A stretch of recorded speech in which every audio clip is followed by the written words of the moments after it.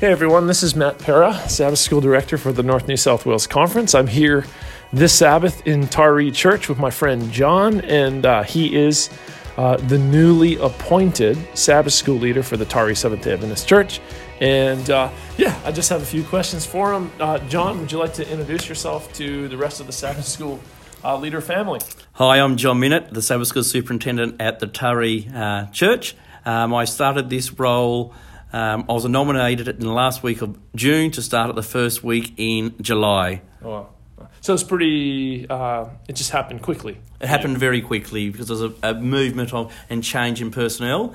So it was a very rapid appointment. Wow, brother. So what, why did you accept the role as Sabbath School leader here in Taree?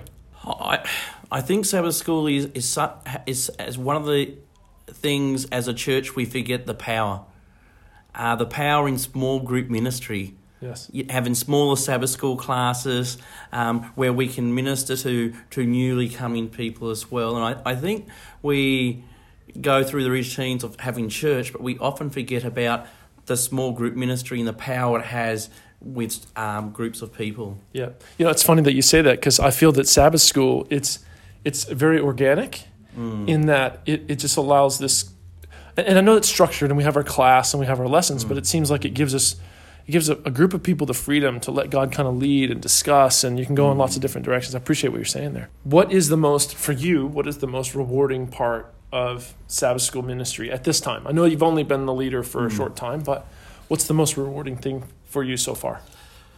I guess the thing that I enjoy is actually being a part and being a Sabbath School teacher.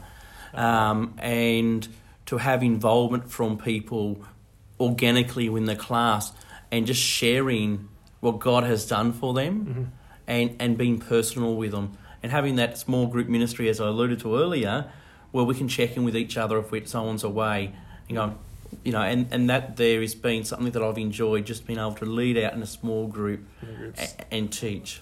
Have you had any situations since you've been a Sabbath School teacher that were challenging for you, like in a Sabbath School class, like any situation where you're like, what do I do here? Maybe an argument or an awkward situation. Have you ever had a situation like that?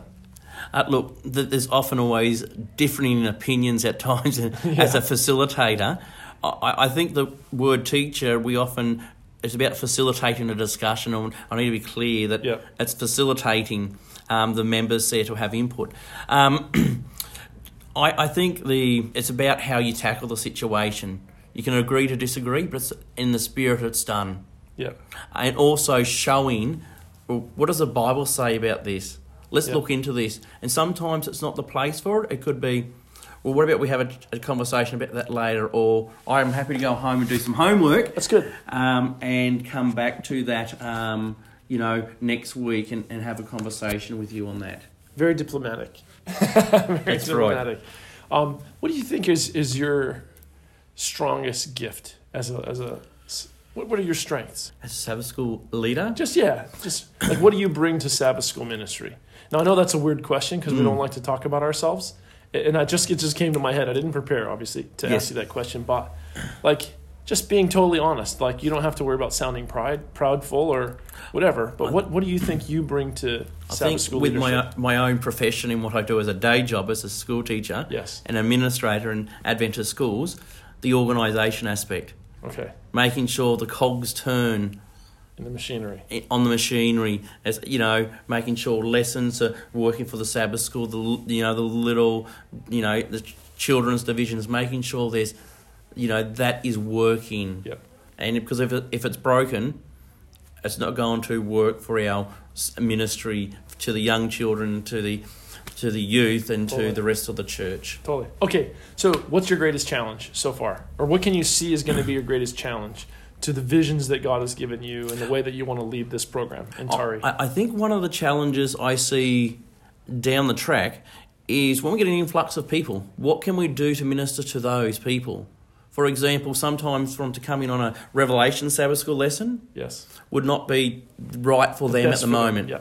So one of the challenges would be, what can we devise for these newly the new people that are coming along to Sabbath school for the first time, people that have no exposure to Adventism or Christianity at all, that are just coming to the church and wanting to be fed. Yeah. And that I see as an area to look at in the future, what we can do for those folk that are coming in. Yeah, that makes me wonder, that's such an insightful thing that you say, because somewhat indicates that it would be great to have members of our church that were more aware of how, I don't know, how they maybe more informed about how they should function around unbelievers, right? Like somebody who comes into your Sabbath school class. Because if you could almost be studying any topic, if you had a very savvy and almost evangelistically aware group of people who knew how to frame their comments in a way that's going to, make sense to the people who've come in. And you can never know where someone's from, but you can be sensitive, to that. Yes. Could you share some words of encouragement with the rest of the Sabbath school leaders out there? Because sometimes they feel like Elijah, I'm the last one standing, I'm the only one left, even though it's not true. But you can feel that way, and you can sometimes be overwhelmed by the challenges of ministry, getting people motivated to see. Sabbath school is one of those things that I see like that everyone, when they're going to Sabbath school class and when they're participating in the program, they're thinking, this is awesome, this is the best, I love Sabbath school ministry. But then when they're not coming, it's like, they're not coming, And it's like exercise. When you're doing it, you're like, oh, this is the best. I can't believe I wasn't exercising. But then it's kind of really challenging as a Sabbath school leader to motivate the larger church to realize the value of it. So what would you say to those Sabbath school leaders struggling, challenged? What's some inspiration and motivation? There are a lot of challenges, and I think often people have good intentions, and there's always a lot of criticism, and the Sabbath school superintendent hears about it first. Okay. And often I understand that you have all the darts coming your way, or feedback, this wasn't done this way, or that way. But I think the encouragement, we need to encourage each other from the point of view that I believe, and the spirit of prophecy is clear, that Sabbath school ministry is an important work as in part of the Seventh-day Adventist Church. And I think we need to pray more. We need to pray more as leaders to ask God what his vision is, opposed to what my vision is. Secondly, I think the importance is getting full member involvement. So if it's with your local Sabbath school preliminaries, having other people involved in some way or form, shape or form. Just, you don't have to be a committee member to be involved. And this is a good place to train young people as well.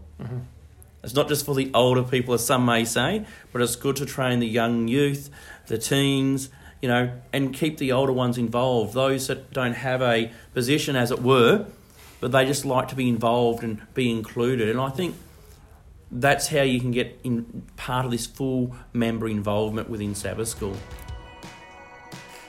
Hey, thanks for listening, everyone. We'll see you next time on Sabbath School Shoutout.